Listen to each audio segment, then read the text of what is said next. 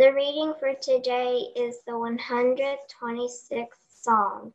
Hear the word of God. When the God restored the fortunes of Zion, we were like those who dream. Then our mouth was filled with laughter and our tongue with shouts of joy. Then it was said, among the nations, the Lord has done great things for them. The Lord has done great things for us, and we rejoiced. Restore our fortunes, O Lord, like the water courses in the Negeb. May those who sow in tears reap with shouts of joy. Those who go out weeping, bearing the seed for sowing, shall come home with shouts of joy, carrying their sheaves. This is the word of the Lord. Thanks be to God. A reading from Isaiah, chapter 43, verses 16 through 21. Thus says the Lord, who makes a way in the sea, a path in the mighty waters, who brings out chariot and horse, army and warrior. They lie down, they cannot rise. They are extinguished, quenched like a wick. Do not remember the former things, or consider the things of old. I am about to do a new thing. Now it springs forth. Do you not perceive it? I will make a way in the wilderness and rivers in the desert. The wild animals will honor me, the jackals and the ostriches. For I give water in the wilderness, rivers in the desert, to give drink to my chosen people, the people whom I formed for myself, so that they may declare my praise. The grass withers, the flower fades. The word of the Lord endures forever. When the Lord restored the fortunes of Zion, we were like those who dream. When Disney announced they were launching a streaming platform last year, I first thought, really? Another streaming platform? But then I thought, well, actually, it might be kind of nice to have all the Marvel and Star Wars content whenever I want. So surprised that I immediately subscribed for a year-long subscription. When the streaming service finally went live, it actually wasn't a Marvel or Star Wars film I watched. It was an old movie that aired on the Disney Channel when I was a kid. It's called Johnny Tsunami. It was great. Watching that movie from my younger years gave me a certain feeling. It invoked something deep within me. Almost like a time machine, it transported me to a different moment in my life. It brought me to a different place when I was a kid again, when I had much less responsibilities, when my siblings all lived at home, and when all my tíos y tías y primos y primas would get together all the time, when life seemed so much simpler to my young self, when I felt safe. Does that ever happen to you? Are you ever transported to another time, another moment in your life? There are times when this feeling comes all on its own, uncalled for. It just bursts from out of nowhere. Sometimes it's a film or picture that brings me back. But then there are those other times when I yearn to feel like I was a kid again, transported to a different time. There's a word we have for this: nostalgia. The funny thing about nostalgia is that it doesn't only happen to us as individuals. There's a collective nostalgia too. I can't tell you about how many times I've heard someone say, well, in the good old days, pointing toward a time when things were better. I can't tell you the times I've heard this in churches or in conversations reflecting on our country's past. In the movie Midnight in Paris, one of the characters reflects on the erroneous golden age thinking where one believes a different age was better than the one they are currently living in. And he says, nostalgia is denial of the painful present. You see, memory is a fickle thing. I often find that it's easier to remember the good moments and then try and forget the bad, One might call it selective memory. I love this picture of our family all together smiling, but what people don't know and what I don't like to tell people is what happened on that day after we took that photo. You see, not only do we remember what we want to remember, but often certain feelings can distort what we remember. As a society, our collective narratives of history have also become selective. They are often tainted, having been filtered through the lens of power and privilege. Where our selective memories seem to push aside those painful and dehumanizing stories of colonization, slavery, misogyny, and internment, just to name a very few. It often seems that the selective memory for some has shaped the narrative for all, so much, in fact, our society seems to have developed an amnesia. The good old days becomes a cry for return to what is known, what is comfortable, what is safe, at least perhaps for the privileged, all the while ignoring the plight that these same days brought to many others. Restore our fortunes, O Lord, like the watercourses in the Negev. In the psalm we heard this morning, the first 3 verses look back on the history of the people of Israel with joy and happiness, declaring the Lord has done great things. But did you notice that there is a shift halfway through the psalm? Their joy seemingly taken away from them as they long for God to restore them to better days. In many Bibles, there's actually a literal space between verses 3 and 4, a gap. This space that perhaps gives us a pause to wonder what has happened to the people of Israel. What has taken away their laughter and shouts of joy?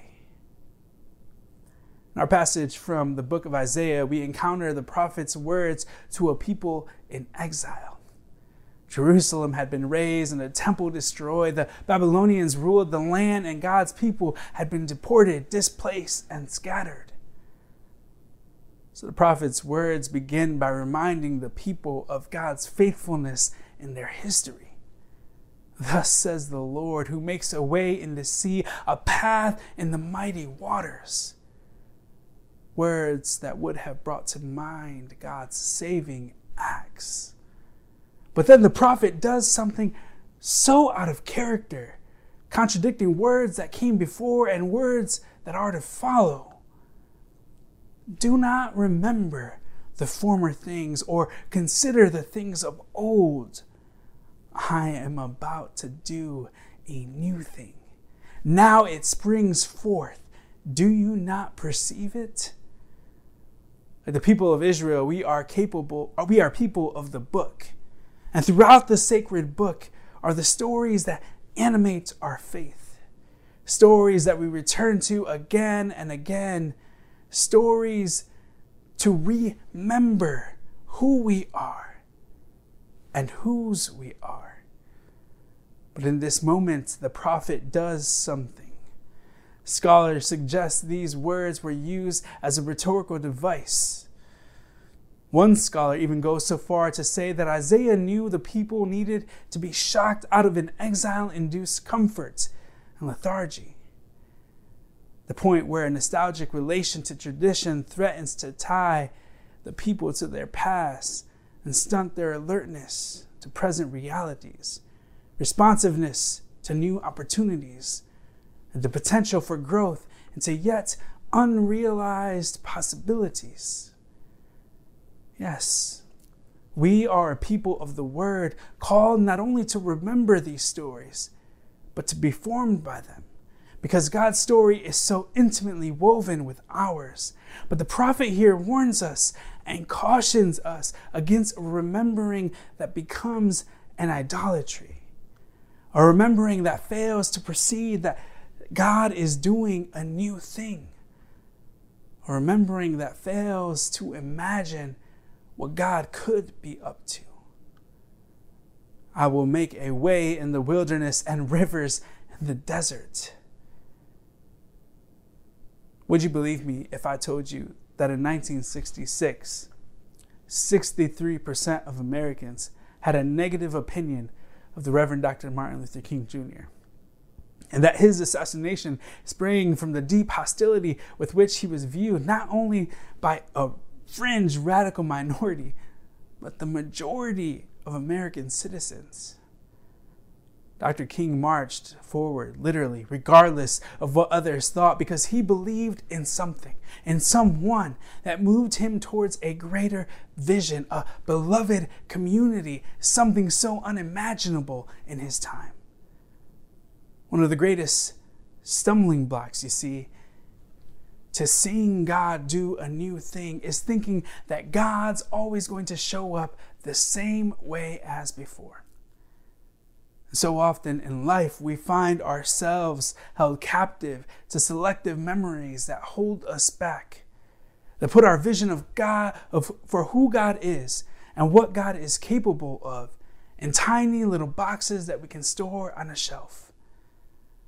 As we ponder our lives in this unusual moment marked by a global pandemic, a climate crisis, racism and white supremacy, transphobia, homophobia and sexism, hatred and violence, the prophet Isaiah invites us to let go of the little boxes we've constructed. And it can be scary. It can be hard. But think with me about the image that the prophet paints. Water in the wilderness, rivers in the desert. It's life abundant for you, for me, for them, for all of creation. It's an image for life sustained and nourished by the steadfast love of God, a love that knows no bounds.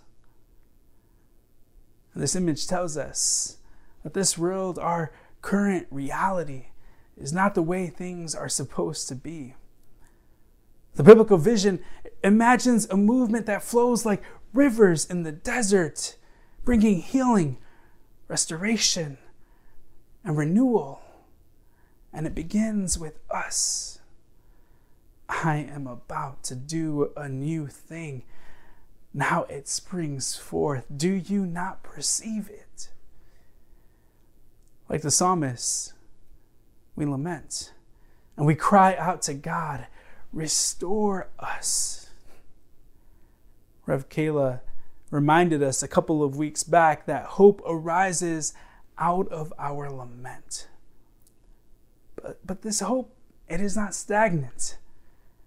As a wise teacher and theologian, Dr. Willie Jennings remarks, hope is not a sentiment. Hope is a discipline. With the prophet's words that speak to us today and the Spirit guiding us, urging us, moving us, and inviting us to imagine not only restoration, but renewal and resurrection. In short, to practice the discipline of hope. And those who go out weeping, bearing the seed of foresowing, shall come home with shouts of joy, carrying their sheaves. My friends, we are, after all, resurrection people, marked by something so unimaginable, so unthinkable. From death, life. Jesus' death and resurrection isn't just a story in a book. It's a reality, a power we are called to live into and claim as followers of Christ. God is doing a new thing all around us. We just need to imagine the unimaginable, enjoying God's movement in the world. I lean into the words of the poet Aurora Levens Morales, who reimagines the biblical vision from our Hebrew scriptures in a selection from her poem, Va'ahavta. Say these words when you lie down and when you rise up, when you go out and when you return, in times of mourning and in times of joy. Inscribe them on your doorposts, Embroider them on your garments. Tattoo them on your shoulders. Teach them to your children, your neighbors, your enemies. Recite them in your sleep. Here in the cruel shadow of empire, another world is possible. When you inhale and when you exhale, breathe the possibility of another world into the 37.2 trillion cells of your body until it shines with hope. Then imagine more. Imagine rape is unimaginable. Imagine war is a scarcely credible rumor.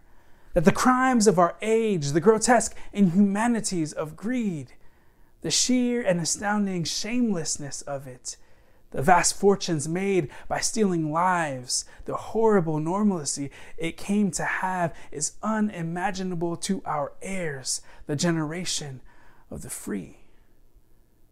Don't waver. Don't let despair sink its sharp teeth into the throat with which you sing. Escalate your dreams. Make them burn so fiercely that you can follow them down any dark alleyway of history and not lose your way. Make them burn clear as a starry drinking gourd over the grim fog of exhaustion and keep walking. Hold hands. Share water. Keep imagining so that we and the children of our children's children may live. My friends, God is doing a new thing so that we may praise God.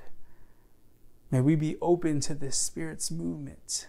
May we embrace the unknown with confidence in the one who again and again shows us how deep and wide the love of God stretches.